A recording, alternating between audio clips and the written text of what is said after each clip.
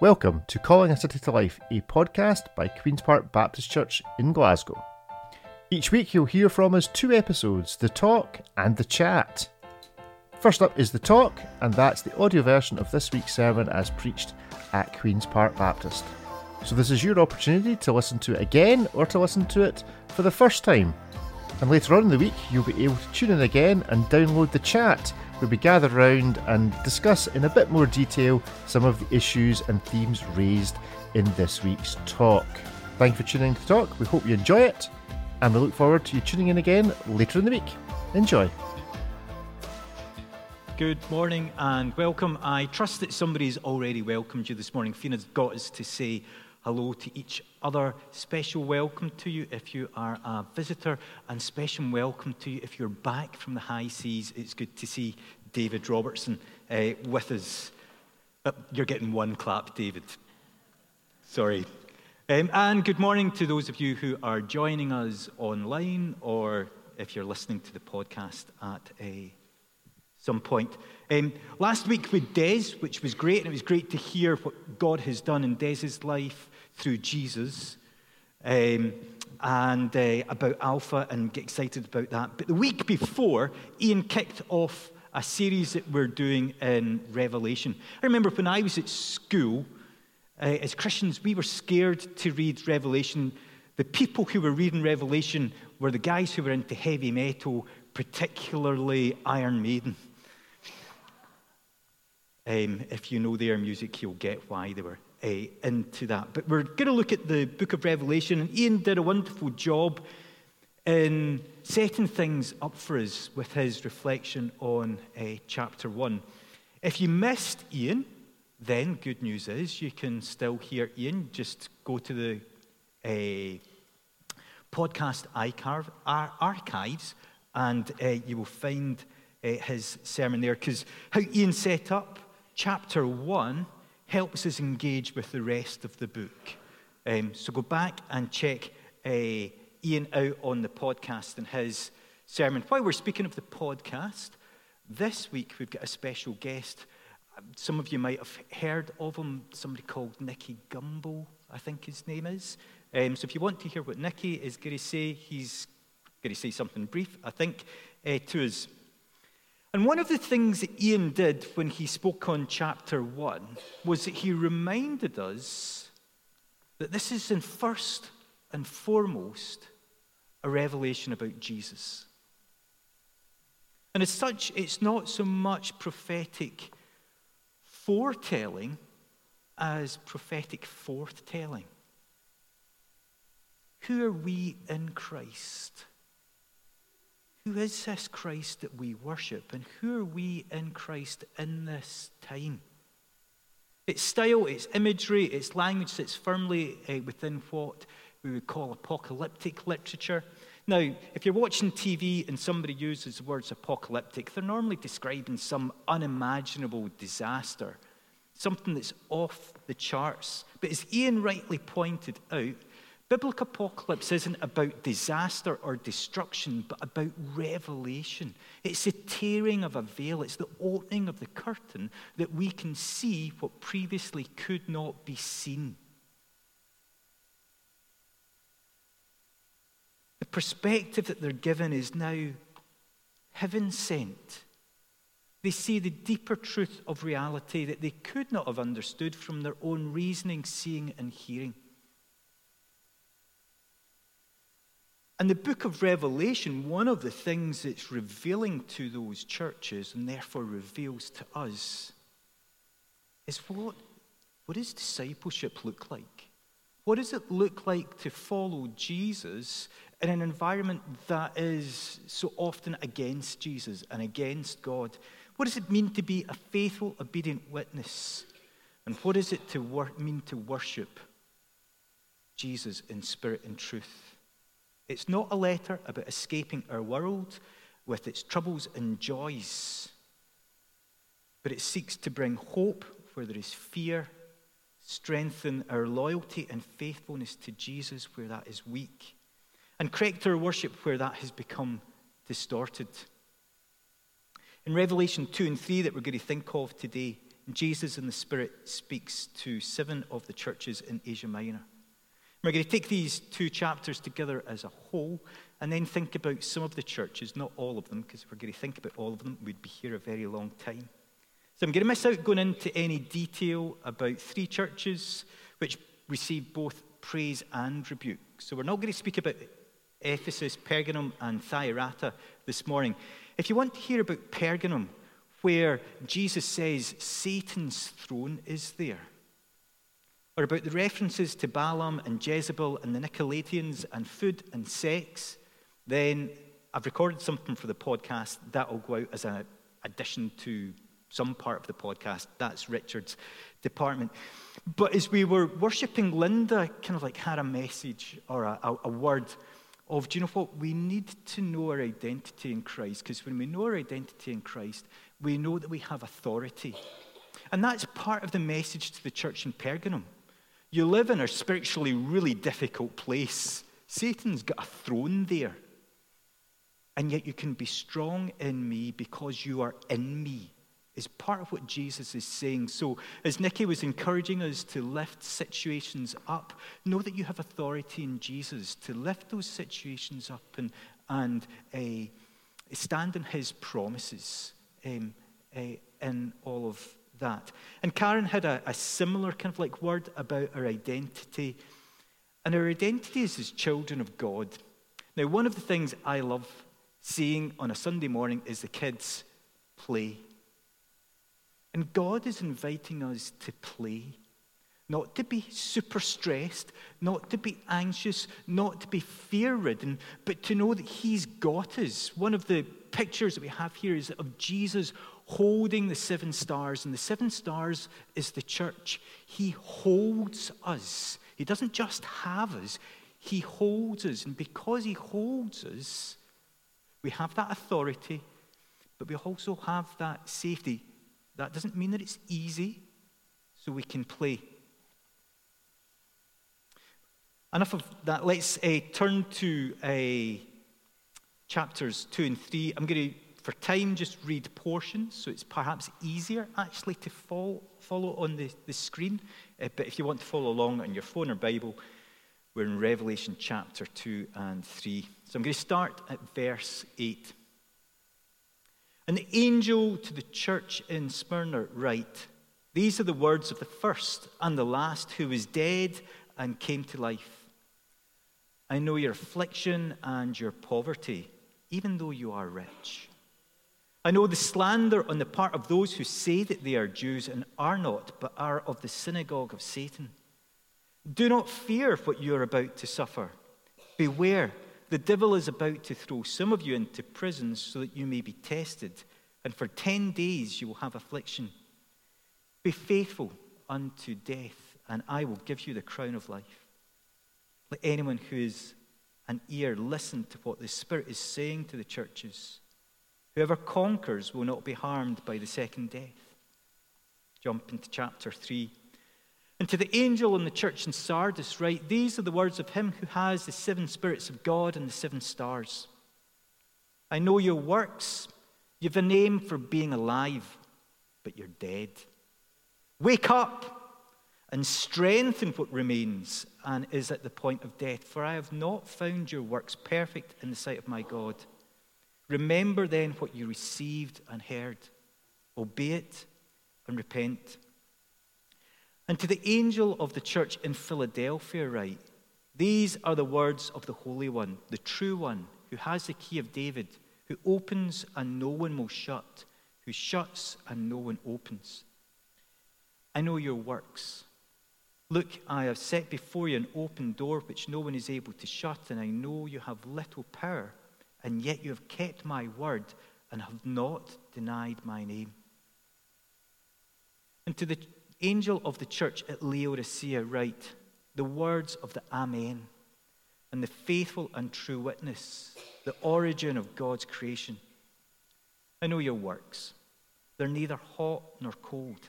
I wish that you were either cold or hot. So because you are lukewarm and neither cold or hot, I am about to spit you out my mouth. For you say, I'm rich, I've prospered, I need nothing. Do you not realize that you're wretched, pitiable, poor, blind, and naked? Therefore, I counsel you to buy from me gold refined by fire, so that you may be rich, and white robes to clothe you and keep the shame of your nakedness from being seen, and salve to anoint your eyes so you may see. I reprove and discipline those whom I love. Be earnest, therefore, and repent. Listen, I am standing at the door knocking. If you hear my voice, open the door. I'll come into you and eat with you, and you with me. To the one who conquers, I will give a place with me on my throne, just as I myself conquered and sat down with my Father on his throne. Let anyone who has an ear to listen to what the Spirit says to the churches. Amen. Now, if you were going on holiday and went to a travel agent and went in and over-eager, they're always over-eager in travel agents, aren't they? And the person said, where would you like to go? And you were to say, fancy Asia Minor. You might get a funny look. And yet, I suspect some of you have holidayed in the area that these churches are. The 7 churches are in modern-day Turkey. Gavin, can we go to the next slide? Thank you. And the message starts with the church in Ephesus, and then Jesus and the Spirit speak in a geographic clockwise direction. Most of these cities are now in ruin. You can go and visit the ruins. But Smyrna is modern-day Izmir, and Pergamum is modern-day Bergama. Now, while some of us may have holidayed in or near that area, many of you will know that we have someone with us who lived for many years in that area. Indeed, lived in Smyrna for 2 years. So I'm going to ask Lena if she'll just come and pray for the modern-day church in Turkey.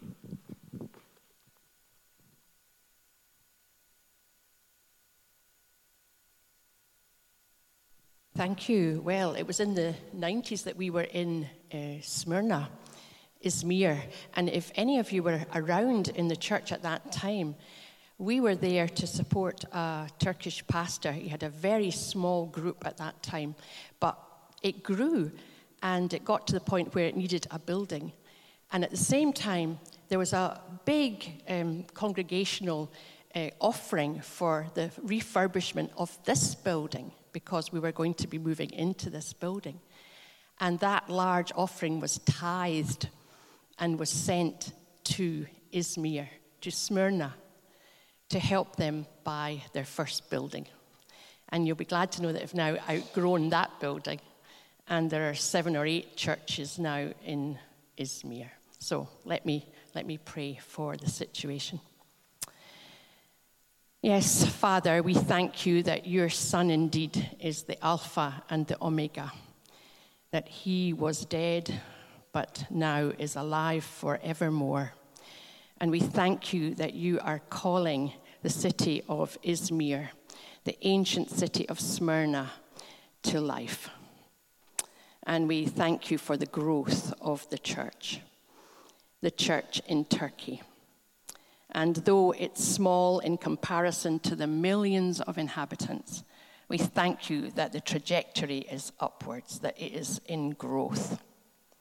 And you know the afflictions, you know the persecutions that followers of Jesus encounter in Turkey, but you also know the great sufferings of the country itself, with an economic crisis, with a slide into dictatorship, and with the terrible earthquake. 6 months later, whole towns are living in containers.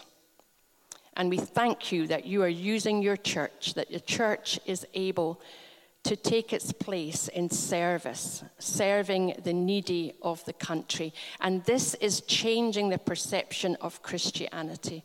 And so we praise you, Lord. We praise you that in the midst of suffering, you are doing a beautiful thing.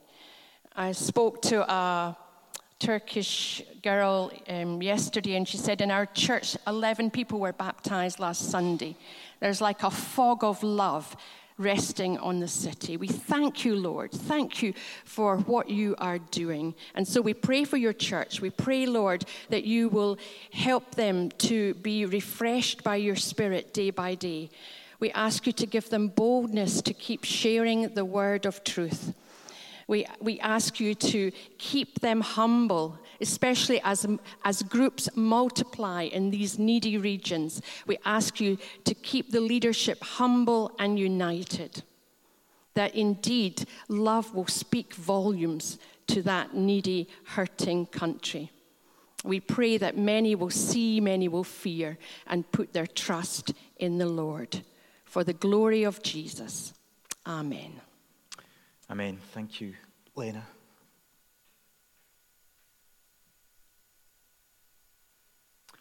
I think there's a challenge with Revelation 2 and 3 that we kind of separate it off from the rest of the book. And it's important for us to remember that the whole of the book of Revelation addresses these 7 specific churches, and by extension, us and the churches around us. And the core of what Jesus and the Spirit says to the churches in these 7 brief oracles is the core of the message of the whole book. Can perhaps summarize it as something like this, of Jesus saying, I am present with you as the one who has come, is coming, and will come. My current presence with you empowers you to live as conquerors. Jesus-type conquerors. So let's think about how Jesus conquered. In the midst of challenges, even in the face of death, my future presence with you and my soon return brings to completion the transformation that is already at work within you and within this world. Live now in the good of that completion. Live as though that completion has happened. Live as citizens not of Rome, but as citizens of the kingdom of heaven. Above all, remain steadfast and continue to be my faithful worshippers and witnesses. I am the one who was, who is, and who shall be. Behold, I am both with you and coming soon. That, I think, is a summary of the whole book. And for some of us, that lands a bit awkwardly. Angel had a word of, what some of us are struggling to kind of like sing about God's faithfulness because we feel as though he's let us down. We've had disappointments. The church is in Asia Minor. They had some fairly major disappointments. Antipater gets killed. I think that's quite disappointing. And yet they are told to remain faithful. And we see in the Psalms that, God is big enough. In fact, I think God encourages to go with him, to him with our disappointments and say, why, God? Why has this happened? To cling on to him, but the important thing is that we cling on to him because who else has the words of life? And in chapter 2 and 3, this big theme comes into sharp focus and looks to equip the saints of these 7 churches to live as agents of kingdom transformation in a world full of dangers and troubles. And it's a message to the churches. It speaks to us as church first and then as individuals. And the consequences of this, that Revelation addresses us first as the church rather than just as individuals, are multiple. Eugene Peterson does a wonderful job of unpacking much of what those consequences are. Ian mentioned this wee book, Reversed Thunder by Eugene Peterson. He gets wonderfully grumpy in chapter 4. I think he had a hard week when he wrote chapter 4. And much of what I would want to say about how understanding Revelation is addressing us and not just me, Peterson picks up. So I would recommend that book to you. But perhaps all I need to say regarding addressing us and in one sense here I'm preaching to the choir, is church matters.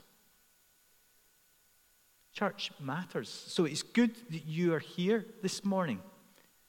And while we know that being together on a Sunday is important, we also know, well, at least I hope we know, that church is not just a Sunday.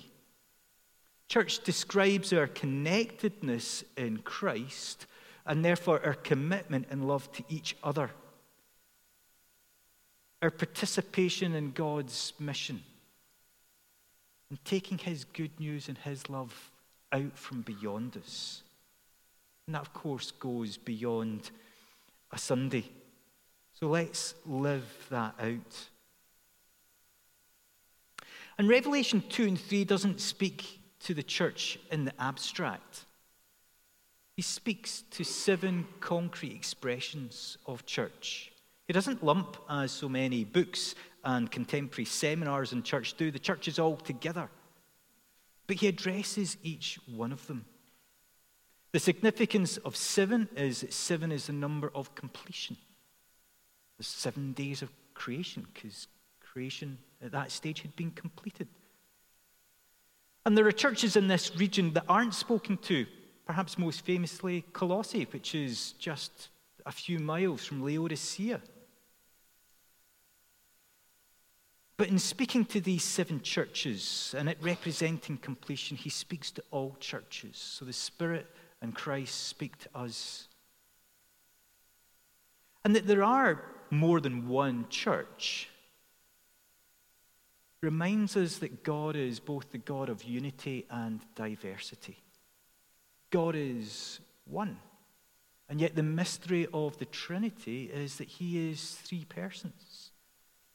And the church in our multiplicity, in our unity and yet diversity, shows something of this character and nature of God. There's also a really practical reason for there being multiple churches as well, isn't there? That we need local expressions. And given every church is an expression of God's holy people in a specific time, context, and location, then every expression of church is shaped by that time, our history, our location, by you and who you are and what you bring. And we see this clearly in the 7 churches in Asia Minor. It is not a cookie-cutter church. They are not clones of some kind of franchise. They're different. They have their own struggles. They express how they worship God slightly differently. So while they in common face the challenges of living under the hegemonic Roman Empire, how they experience that is different, and how they respond to it is different. Indeed, for 2 of the 7 churches, for Philadelphia and Smyrna, the greatest challenge seems not to be Rome, but Jews in the city who are slandering them and creating trouble for them. In Laodicea, the challenge seems not to be persecution as such, but that life is just actually a bit too comfortable. They've confused what it means to live in the kingdom of God with the wealth and lifestyle of their culture and have compromised their faith. An important aside before moving on. Regrettably, church history is full of instances where people have used the New Testament, where it talks of Jews negatively, as in Revelation 2:9 and 3:9, to stir up anti-Semitic feeling, which has at times led to terrible violence. And to go in this direction from what is written here in Revelation or elsewhere in the New Testament is to abuse and distort God's word. These comments about the Jews are not anti-Jewish, but they're anti what certain people who claim to be Jews were teaching and doing, and that distinction is important. Indeed, we think that given of how much John draws on the imagery of the Old Testament prophets, that the churches that he's writing to are full of Jewish Christian believers. Back to the broader point, the context of these churches is slightly different. And that means that the word that Jesus brings to each church is specific to them. Jesus doesn't change, does he? What's Jesus' specific word? What's his specific call on us? Our history, our present circumstances, our context, our location. Do you know what? It's different from other churches, even different from other churches in Glasgow. So what's he calling us to specifically do? How is he calling us specifically to show forth who he is and his love and his grace and his truth? To merely copy what other churches do because it works or it looks the right thing to do is to fall into the trap of the church at Sardis, who thought they had a good name and reputation for what they did. But the reality was they were dead, or as near dead as dead can be. And if Jesus has a specific word for us, a call upon this church, then one of the most important things that we can do is listen. Ian, the other Sunday there, mentioned the importance of our church meetings. Now, we delegate several functions to the SLT, to the senior leadership team. And while we expect and certainly hope that they are listening to what Jesus is saying to the church, that's your job. We hold to the biblical principle and practice that it's when we gather together as his people that we hear most clearly and we discern most accurately what Jesus is saying to us. Eugene Peterson comments, "The Spirit speaks, the people listen. Listening is the common task of the church. Churches are listening posts." We want to always be a people who are listening. We want to be listening this morning to what Jesus is saying to us as his church. But we give specific time at our church meetings. They're never just a business meeting. The business of the church meeting is to listen and discern what God is saying to us. So, that's not to make anyone guilty for having missed church meetings, but it is to say, I'm going to come to the next one, because it's actually really quite important. Let's zoom in a little and think about the word to Smyrna and Philadelphia, and then we'll think about the words to Sardis and Laodicea. The churches at Smyrna and Philadelphia receive a message that has no rebuke. I guess we'd like to be like them, wouldn't they? God, could we have that word, the no rebuke word, please? Well, it was in these churches that most keenly, most severely, the saints were facing economic hardship and social exclusion. I wonder if the no rebuke and that go together. The answer to their social marginalization is not to find a way to the center of civic and political life. And I think that's an important word for us to hear, given where we now are post-Christendom. They're not trying to get Christians in to run the local city. Rather, Jesus calls them to fear not and be faithful to him. Don't compromise who you are in me. In contrast to the church in Sardis, which had gained some kind of reputation for being alive, the church in Philadelphia, which doesn't receive a rebuke, has what? Little power. Perhaps it even has a reputation for being weak.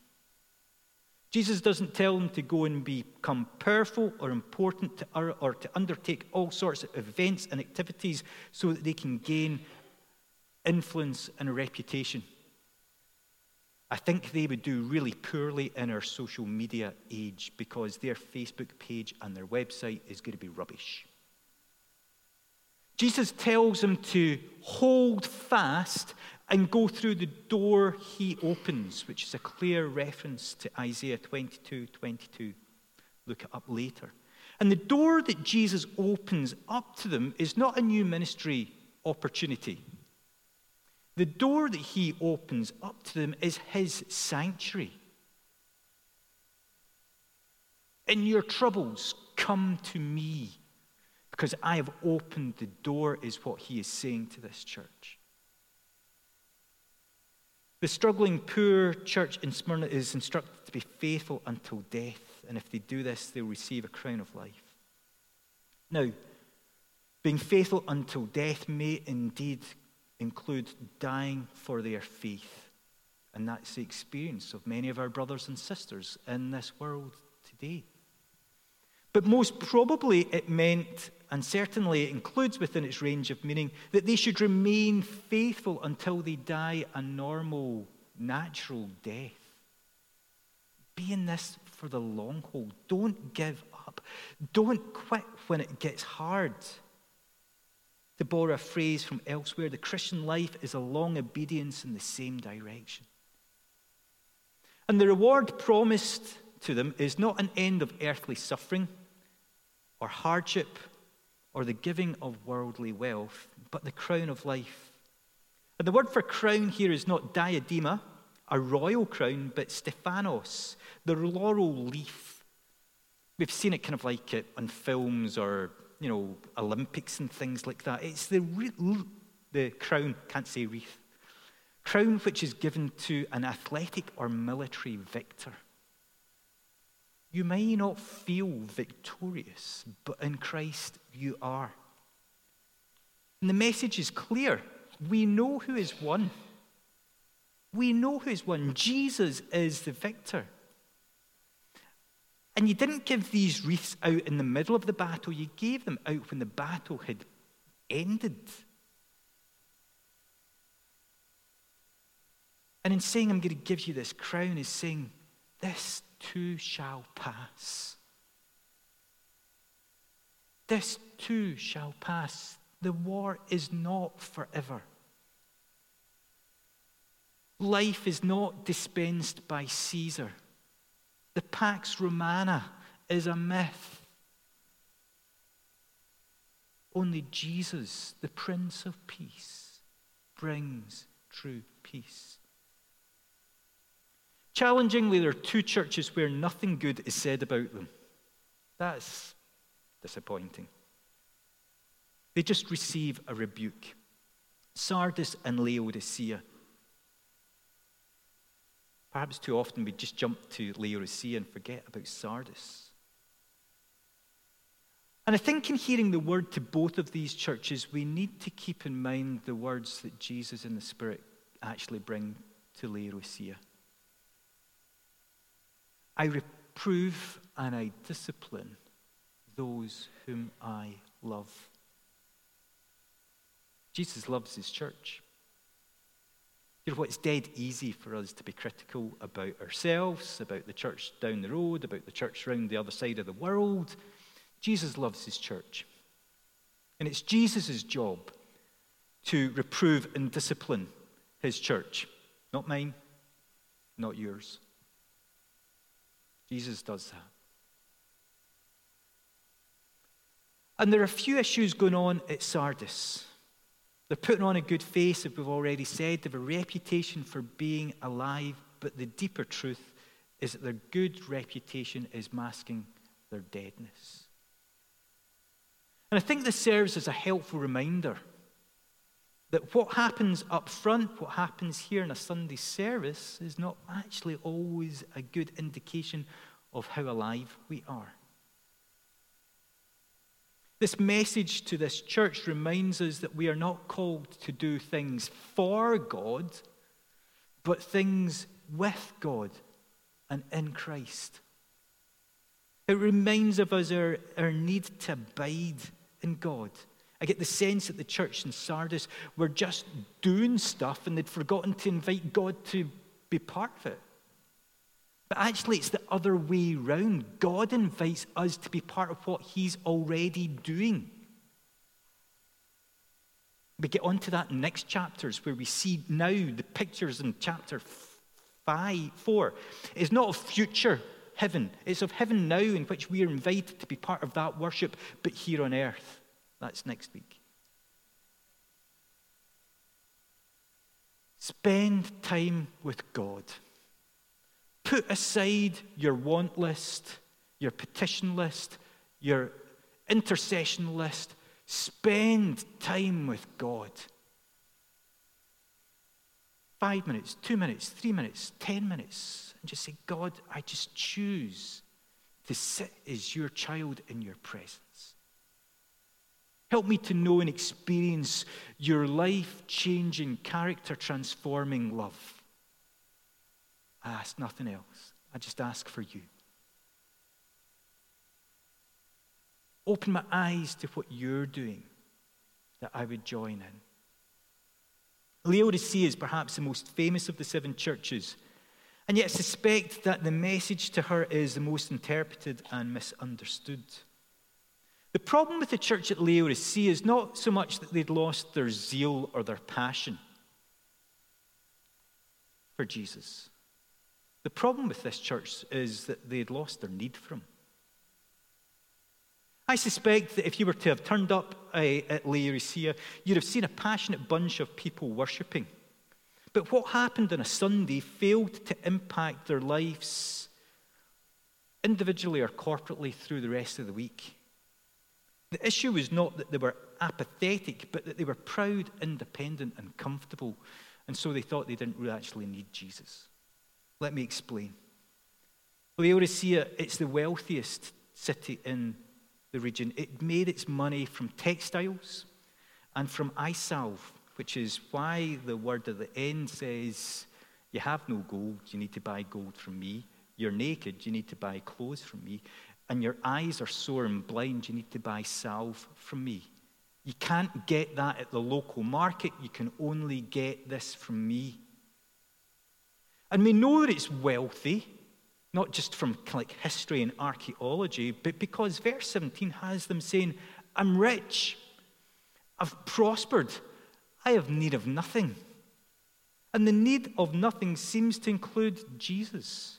Their wealth, their comfort means that they can live life quite happily without Jesus complicating things, because the truth is, Jesus makes life complicated. I've certainly thought, do you know what, at times it would be easier, it would be less complicated, I'd face less hassle if I wasn't a Christian. But following Jesus complicates life, but only life is found in Jesus. So the complication's worth it. That they are experiencing the wealth of the city most likely means that they are participating in the various trade guilds of that city. And that's an issue because these trade guilds had a religious component. There's no separation like we've compartmentalized things. They're doing the wee sacrifices going, it doesn't really matter. Well, let's choose the enemy. It doesn't really matter doing this. To put it in modern day speech, they appear to have taken the attitude that business is always just business. And what they do to make money, while anybody who makes money, there's a necessity, isn't it? You need money to buy stuff. But there's also seems to be they were driven to become self-sufficient and comfortable. Who among us has not thought, wouldn't it be great to have enough money that I didn't need to worry about the bank balance? Wouldn't it be great to have enough money that rather than the things that I can afford, I could actually have the things that I really want? Certainly, I've thought that regularly. However, Jesus is Lord of all. And that includes not just the money that we have, but how we make that money. The small and the big compromises that the Laodiceans were making with the religious elements, never mind the ethical issues of the trade guilds, mattered. Jesus comments not on their passion, but upon their works, not their spiritual temperature. Lukewarmness is not an ancient metaphor for indifference or apathy. Now, there are two possible explanations for what the hot, cold, and lukewarm refers to. We've only got time for one this morning. If you want to hear the other, tune into the podcast. Given the message ends with Jesus knocking at the door, what is it that he wants to do? He wants to come in and eat with them. So the reference to hot and cold water probably refers to a customary practice in Asia Minor, where at the dinner table you would have hot water and cold water. The hot water might actually be kind of like something like honey and lemon. Hot drinks were healing. Cold drinks, if you live somewhere hot, are refreshing. To call their works lukewarm is to say your works are neither healing nor refreshing. They're ineffective. They're ineffective because they're doing things out of the surplus of their own abilities and their wealth. There's no dependence on God. There's no activity of the Spirit because they're so independently minded that, you know what, we know how to do this stuff. We can just go on and do it anyway. So what they're doing brings neither healing nor refreshing. It just, meh.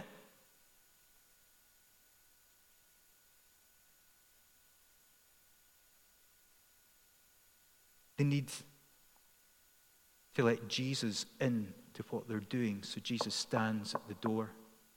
Now, I grew up with the image of Revelation 3:20 as Jesus standing at the door of my heart asking to come in. I suspect some of you maybe grew up with that picture as well. In fact, there's paintings of it, isn't there?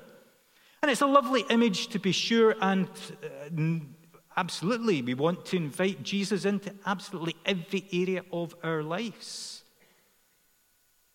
But Revelation 3:20 actually probably draws upon a parable that Luke records for us, where the master's away at a wedding banquet and comes back and knocks the door to get back into his own house. And the people at the door better be awake to let him in. Jesus stands at the door of his own house, of the church, of this church. Can I come in? Or are you so well organized that you think you can do this without me? And when we couple the image of the counsel to buy gold and clothes and eye salve with the picture we get of Jesus saying, stop doing stuff in your own strength, from the surplus of your energies, your gifts, your abilities, your wealth. Because that kind of stuff is just lukewarm water. Now, I think I know most of you reasonably well. So I'm fairly confident to say, do you know what, I don't think that's our hearts. If I think our hearts is, Jesus, we want you involved. But there is a danger, isn't there, of the longer we've been on this journey, the longer we've been in leadership, the busier we get, and in our busyness, we think, I'll just go ahead and do this because I know how to do it. I know how to run a Sunday service. I've been to blah, blah, blah, million of them. And we go ahead in our anxiety to be seen to do things, and we leave Jesus on the outside.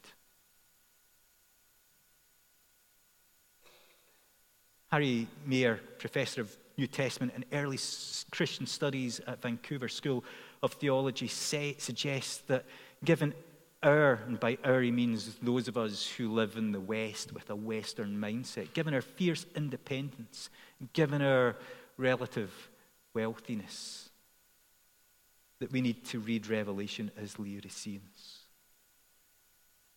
And we need to receive that challenge. I have an icon. Is that a confession? I have an icon at my desk. It's a print because I can't afford the original. Of Jesus standing at barbed wire. It's called Jesus of Maryknoll.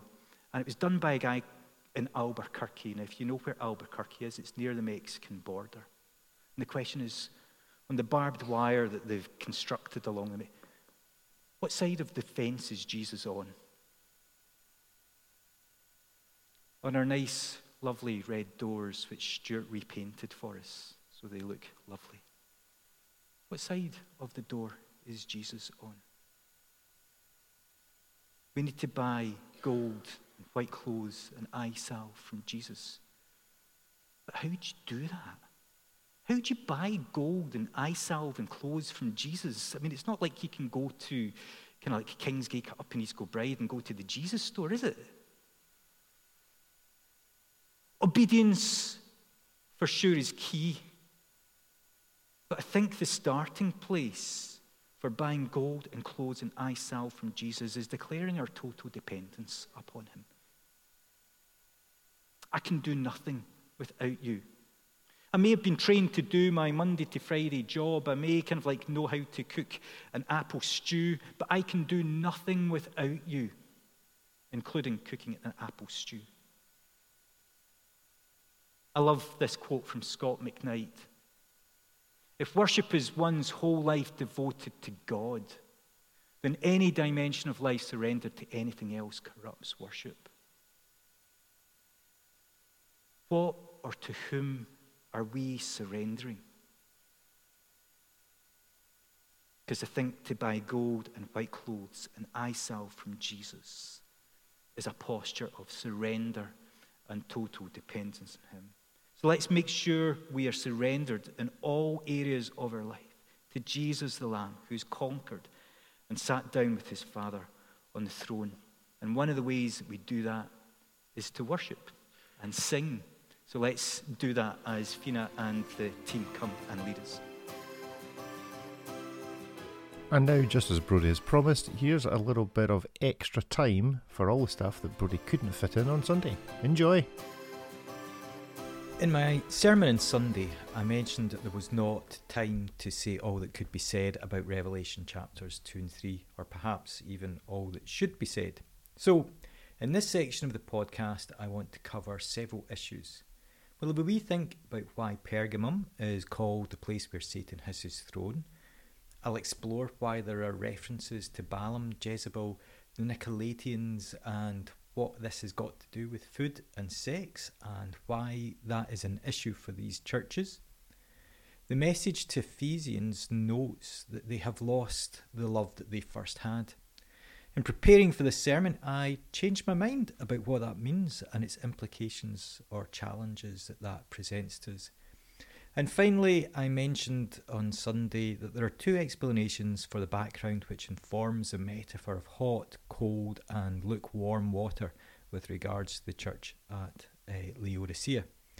We only had time to think about one of those on Sunday, and I went with the one which I think is most probable, and how this helps us understand what Jesus is getting at there, that their work should be healing and refreshing, but they're neither. They're lukewarm and thus distasteful and ineffective. So we think at the other possible background to this water metaphor, and you can weigh up which you think is most helpful when interpreting the message Jesus and the Spirit brings to his church there. Before that, however, I want to share with you a nagging concern that I have. I worry when I hear people say or see books with a title which suggests that the Bible in general, and the book of Revelation in particular, is a code to be cracked or a puzzle to solve. I think this is unhelpful. Indeed, it's a misleading way to think of what the Bible is as scripture and what the Bible does and what the book of Revelation does or can do. I find the breaking a code or solving a puzzle language problematic for a number of reasons. Firstly, it misunderstands that the primary role of Scripture is not information, but formation. Now, that's not to say that information doesn't play a role in our formation. Of course it does. But information on its own doesn't change our hearts, our desires, our character, or will. Think of this in a everyday situation for a moment. For years, we have had tons and tons of information about how smoking is incredibly bad for your health, and we have loads and loads of information about our ecological environmental crisis. Yet, This information on its own seems to be insufficient to do the vital work of forming people who live in a way that they do not smoke and suffer the diseases and poor health this causes, or where we change how we live so we can live within our God-given environmental and ecological limits. Information on its own seems incapable of doing this. Information on its own doesn't do the work of formation. So the Bible, the book of Revelation, is much more than a depository of information which we need to mine. Our reading of and listening to Scripture is a way in which our relationship with God is deepened as we encounter Him in the Bible, Father, Son, and Holy Spirit as the living Word. It's as we encounter the Bible as God's living Word and not just information that it changes us. To borrow a phrase from the Apostle Paul, our minds are renewed. Our vision is changed, our desires are transformed, our identity in Christ is strengthened. So, the book of Revelation is not a code to be cracked or a puzzle to be solved, but it is a vision we are to encounter and be swept up into. As we behold and enter into John's vision, so our imaginations, our reasoning, our desires are reshaped. Critically, as we experience John's vision, so our hearing becomes attuned to what the Spirit is saying to the church. My brother, he's got a great ear for music. He hears stuff in songs I do not. Where I just hear a melodic sound, he can identify the individual instruments and notes. However, once he points these subtleties out to me, I start to hear them as well. He helps train my ear. And so, as we see and listen to what the Spirit says to the 7 churches of Asia Minor, so like my brother with me in music, the Spirit starts to train our ears to hear what He is saying to the church. What the Spirit says to these 7 churches is not just contained in chapters 2 and 3, which we're thinking about today, but in chapters 1 through to 22. So, my encouragement to you over these days and weeks is read, look, listen to the book of Revelation. Read it again, look and listen slowly and allow your eyes to adjust and your ears to tune in to hear. Those who first heard what the Spirit was saying to the church in John's Revelation encountered a series of kingdom reversals. Those who were experiencing financial hardship in Smyrna and thought of themselves poor are told they are rich. Those in Laodicea, a city known for its fine fabrics and healing eye salve, they're told they're naked and blind and need to buy clothes and eye salve, not from the local market, but from Jesus. They're invited not to solve a puzzle, but as they hear the Spirit and obey what the Spirit is saying, they're invited to enter into a life-giving, character-transforming work of the Spirit that they may faithfully worship Jesus in a culture that wants them to worship Caesar. Now, to say this book is not a puzzle or a code is not to say that it's easy to read. Rather, it's to acknowledge that what was obvious and familiar to John's first hearers has become strange to us. And so we have to do some work to interpret what he's saying to us through the many images, metaphors and numbers that he uses. Back in May, I was fortunate to go on holiday and visit the beautiful city of Dubrovnik. And on our first night there, Alice and I wandered about to orientate ourselves and see where was what. And much to our surprise, we found a Celtic football pub. And on the outside wall was the mural of a Celtic player. Now, if you know me, you know that I don't follow football closely, so it wasn't obvious to me who this mural was meant to be. But through the wonders of modern technology, I took a photograph, sent it to my brother-in-law, who is a Celtic fan. Where I was uncertain as to who the image was of, Joe was unequivocal. It was a painting of John Brown. And in a similar way, John's first listeners would know probably unequivocally what the images John used meant. they would naturally grasp his metaphors. But just as I'm a stranger to who the icons of Celtic Football Club are, so we've become strangers to the world of John. And unlike his first hearers, we need help to understand his images and metaphors. Some of us have grown up with wrong interpretations of what these images means and so how they form us. Some of us think that it's obvious what John is referring to, but we're actually imposing our contemporary ideas and idiom onto John's vision and the language he used, and this can distort his meaning. For example, as I mentioned on Sunday, the lukewarmness of the Laodiceans is not about spiritual temperature, as I for many years have thought. It's a comment on their works and whether their works are healing and spiritually refreshing. This means that as we read the book of Revelation, we need to lay aside some of our assumptions about what certain images and metaphors mean. And as we do that, perhaps we will grasp and hear what John's first hearers did. Just as I need my brother to help me with music, or my brother-in-law to understand paintings on pub walls, so it's helpful to have reliable guides to help us engage with John's imagery and the world of the seven churches. I have found as helpful and trustworthy guides in Strange Land of Revelation Eugene Peterson's wee book, Reverse Thunder. Ian mentioned that. Michael Gorman, he wrote a more technical book called Reading Revelation Responsibly. It's more technical than Peterson's, but it's still very readable. New Testament scholar Scott McKnight has just this year co-published with Cody Mashett a very readable book on Revelation called Revelation for the Rest of Us.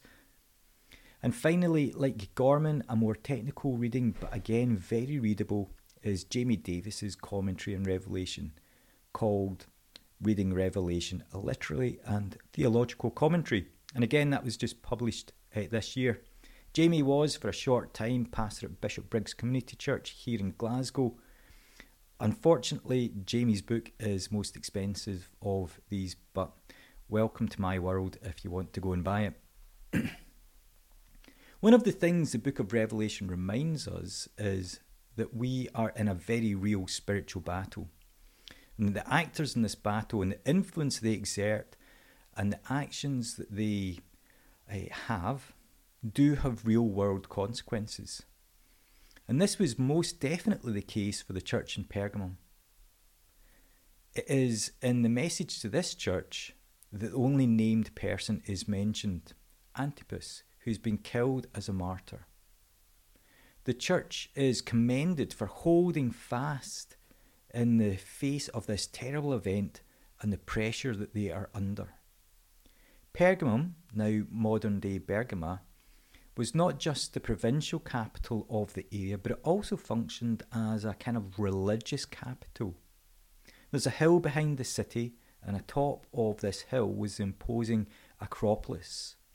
Now, an Acropolis is rarely just one temple. It's more like a temple complex of multiple shrines and temples. And the crown of Pergamum's Acropolis was a massive altar to the god Zeus. Zeus, of course, was considered the king of the pantheon of Greek gods.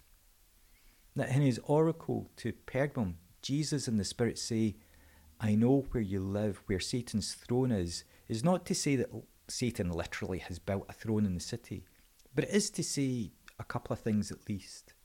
Firstly, the emperor cult, the worship of Caesar and other Greek and Roman deities is not neutral, and it certainly was not harmless. All of these is just a mask, they're a front for the work of Satan in this city and area. That Jesus chooses to identify this as the work of Satan is instructive. For by this, Jesus is not merely saying that this is evil. Remember, Satan means accuser, and so the activities at the Acropolis, the worshipping of the emperor and other false gods manifests itself in accusations against the Christians in this city and further afield that ultimately lead to other things like the death of Antipas. No, Jesus appears to them as the one who has the sharp two-edged sword, And if you remember the vision of Jesus in chapter 1, then this sword is not in his hand, but in his mouth, which is a clear allusion to Jesus having the words of truth and life. The accusation of Jesus and those under... the accusations of Satan and those under his influence are defeated by the truth and life of Jesus. Principally by the followers holding fast to his name. To hold fast to his name is not merely to say the name of Jesus, but is to hold fast to the confession that he is the Son of the living God, who took on flesh, dwelt among us, who was crucified on a Roman cross, was died and buried, yet, hallelujah, God raised him from the death, triumphing over sin and evil and death.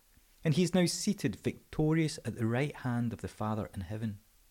It is to confess the truth of who Jesus is, that he is alive, that he is present with us and is coming, even if we live where Satan has his throne, that he is Lord and Saviour.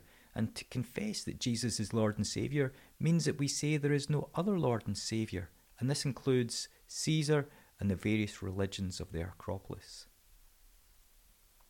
Secondly, I think Pergamum was referred to as the throne of Satan because of its visual appearance. The visual appearance of the Acropolis and the massive altar of Zeus looked like a throne when viewed from the city. When you couple this with the fact that Pergamum was a religious centre for the region, then there's both a visible likeness to a throne and also an intensity of spiritual activity that likens it to a place of authority and power. Jesus' message to the church was not to frighten them. I think they already know that they live in a place which is spiritually difficult. Jesus' message to them was in effect to say, I see you. I see you. I see where you are. I see how hard it is for you. And here's why. Satan has established a stronghold where you live.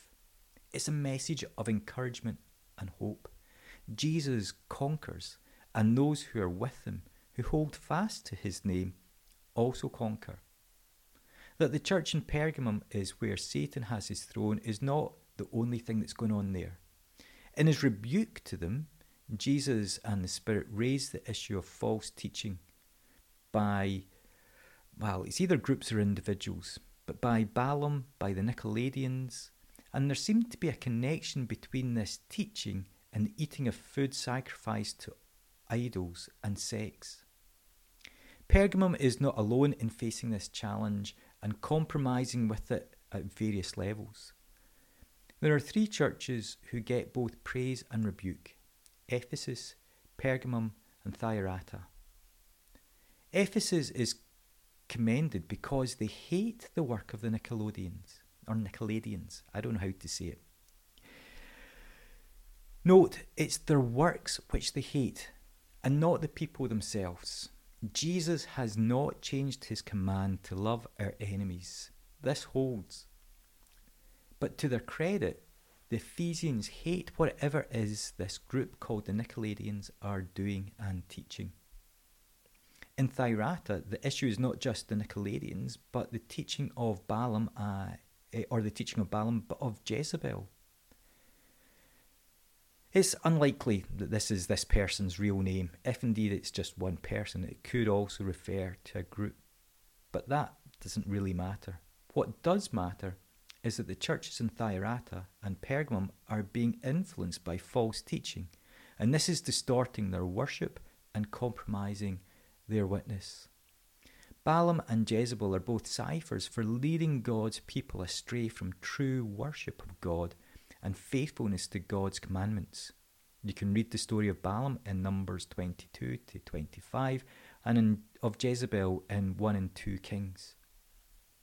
We know very little about the group called the Nicolaitans. Indeed, all we know about them is what we learn from in these chapters.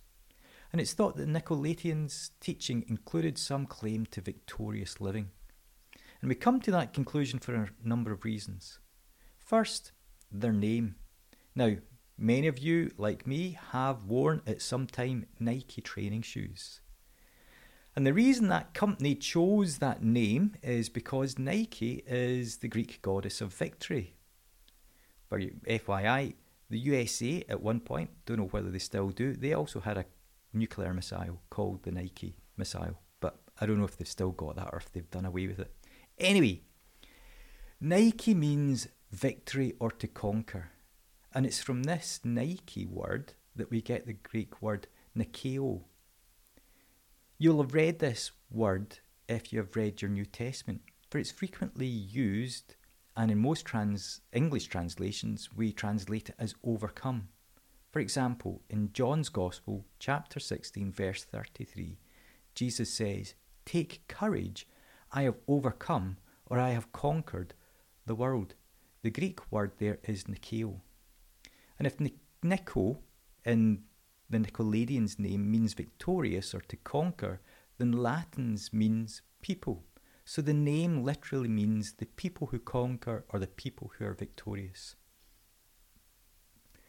The church in Ephesus, who hate the work or works of this group and their teaching, and the church in Pergamum, who are told to repent from the teachings of the Nicolaitans, are both given the promise of being conquerors, of being victors in Christ. A conquering and victorious life which does not mean an escape from hardship and sufferings, but being faithful to Jesus through whatever trials and troubles assail them. What all these groups have in common is that their teaching and works distort true worship of Jesus. And when our worship of Jesus becomes distorted, then so does our witness and so does our works. And this brings us to food and sex. In church, well, perhaps not our church, but Christians talk a lot about sex. We don't talk a lot about food, but food and sex are together here. Meals where food was sacrificed to various Roman gods, including the mercantile gods. So if you were a small business person, a trader, then to get access to the market, you would have to participate in these religious activities, which included these meals. This was commonplace, happened all the time, every day, in all these places. We find the Apostle Paul, who, let's remember, spent 2-3 years in Ephesus, addressed the issues of food sacrifice to idols in Romans 14-15. These sacrificial meals often included ritual sex. So a couple of points to note. This is not a comment on food or eating in general, just as it's not a comment on sex in general or even promiscuity. It's about the mixing of food, sex, and worship. A key issue here is that the sacrificing of food and then eating it, participating in ritual sex, were attempts to manipulate and control the gods. It was transactional. If I do this, then the gods have to do A, B, C. If I do this, the gods are supposed to give me X, Y, Z. Temple food and temple sex reduces a loving, loyal, faithful, covenantal relationship into a commercial transaction. While Paul's answer to the church in Rome about food sacrifice to idols is, listen, if you happen to eat this stuff, don't worry, it won't do you any harm, but be careful that you don't cause somebody weaker in the faith than you to stumble. Jesus' words here in Revelation are to repent, have nothing to do with this. So why the difference? I think there is a difference because we're not actually comparing like with like.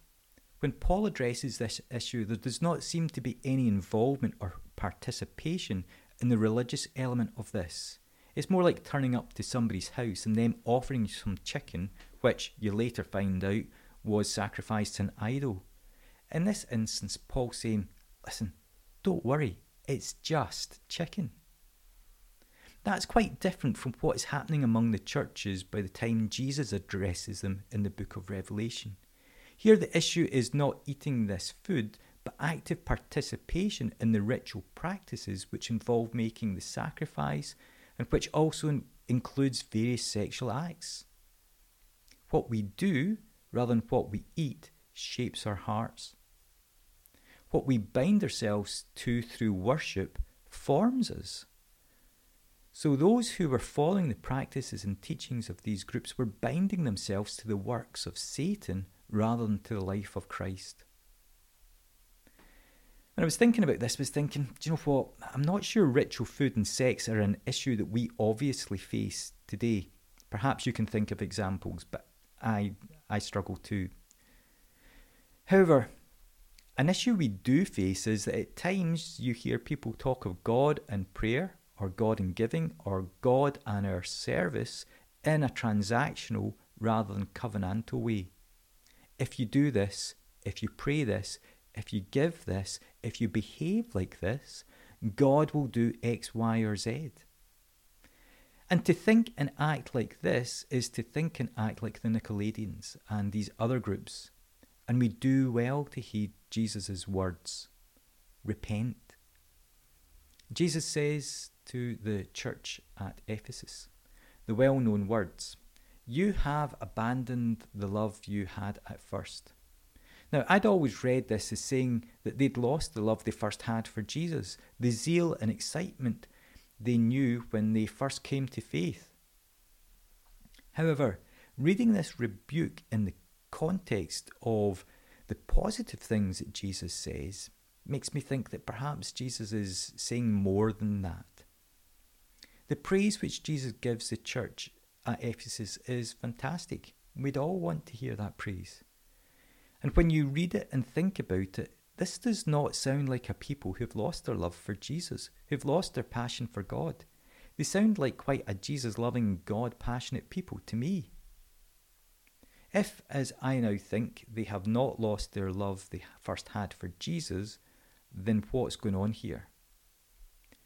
Jesus tells them that to restore the love which they had at first, they need to repent and do the works which they did at first.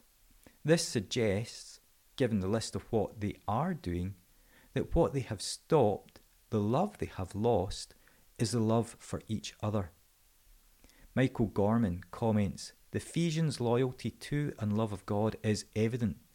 In the midst of bouts with accommodation, false teaching and harassing neighbours, the love they need to regain is for one another." I quoted Revelation 2:4, which talks about losing this love, from the NRSV, which says that they have abandoned their first love. The NIV uses the word forsaken. Both are strong words, aren't they? What is being described here is not a slow fading of something which once burned bright, but an active decision to make a change. The word we translate as abandon or forsake is aphemi, which means to release. Scott McKnight comments, "This same word is behind the word forgive and refers to our sins being released from us. The Ephesians have released their love. It did not escape. They released it." McKnight's grasp of Greek is better than mine, so I'm going to take his word on that. And he reminds us that love of God and love for each other is inseparable. He's not as unequivocal as Gorman that they're still loving God but have lost their love for each other, because for McKnight, to love God and to love each other is inseparable.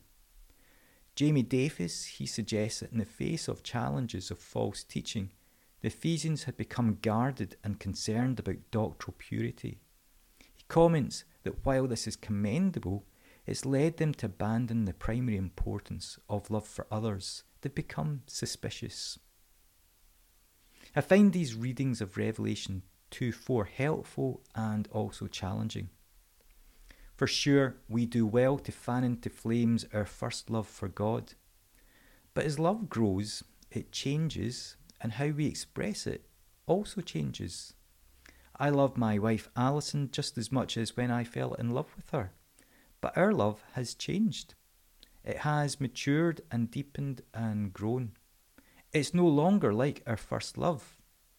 Indeed, it's probably stronger, healthier, and deeper. Our love for Jesus, our love for God, should likewise grow in strength and health and depth. If our love for God didn't develop and change, that would be more worrying. But as these readings of Revelation 2:4 remind us, love of God looks like something. It looks like loving each other and loving our neighbours. This is the point that John makes several times in his epistles. That we are to love God and each other reminds us of the necessity of being connected, and that connection takes place at church, the place that we can grow in our love, that we can practice that love, that we grow in our love for God, which finds its expression in loving each other and loving our neighbour. Finally, let's end with the explanation, or the other explanation that I didn't have time to give, on the hot, cold and lukewarm references to the church of Laodicea. Laodicea is notable for its lack of water supply. Fresh cold water was thought to be brought to Laodicea from nearby Colossae by an aqueduct. And also near Laodicea are the hot springs of Hierapolis. You can still visit that today. The cold water of Colossae and the hot water from Hierapolis give us the cold and hot water that Jesus may have been referring to. And some think that by the time the water got to Laodicea from Colossae, it had become lukewarm rather than cold. Perhaps it was even warmed by the hot springs nearby. If this is the case, then do you know what? It doesn't change the essential meaning. Hot is healing, cold is refreshing, lukewarm is neither. Jamie Davis cautions that the archaeological evidence for an aqueduct bringing the water is thin. So, I think we're in firmer ground to suggest, as I did on Sunday, that the water refers to water served at a meal at the dinner table. I hope all of this has been helpful and give you some food for thought as you reflect further upon the book of Revelation. Thank you for listening to this week's Calling a City to Life talk. We hope that you enjoyed it and that you'll join us again later in the week for the chat. Speak to you again soon. Goodbye.